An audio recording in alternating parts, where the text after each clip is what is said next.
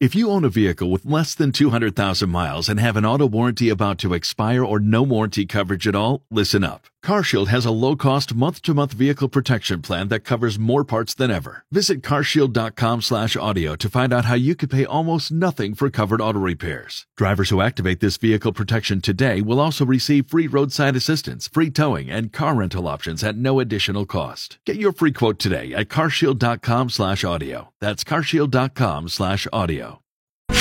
And now, Maura Miles helps you work smarter, not harder.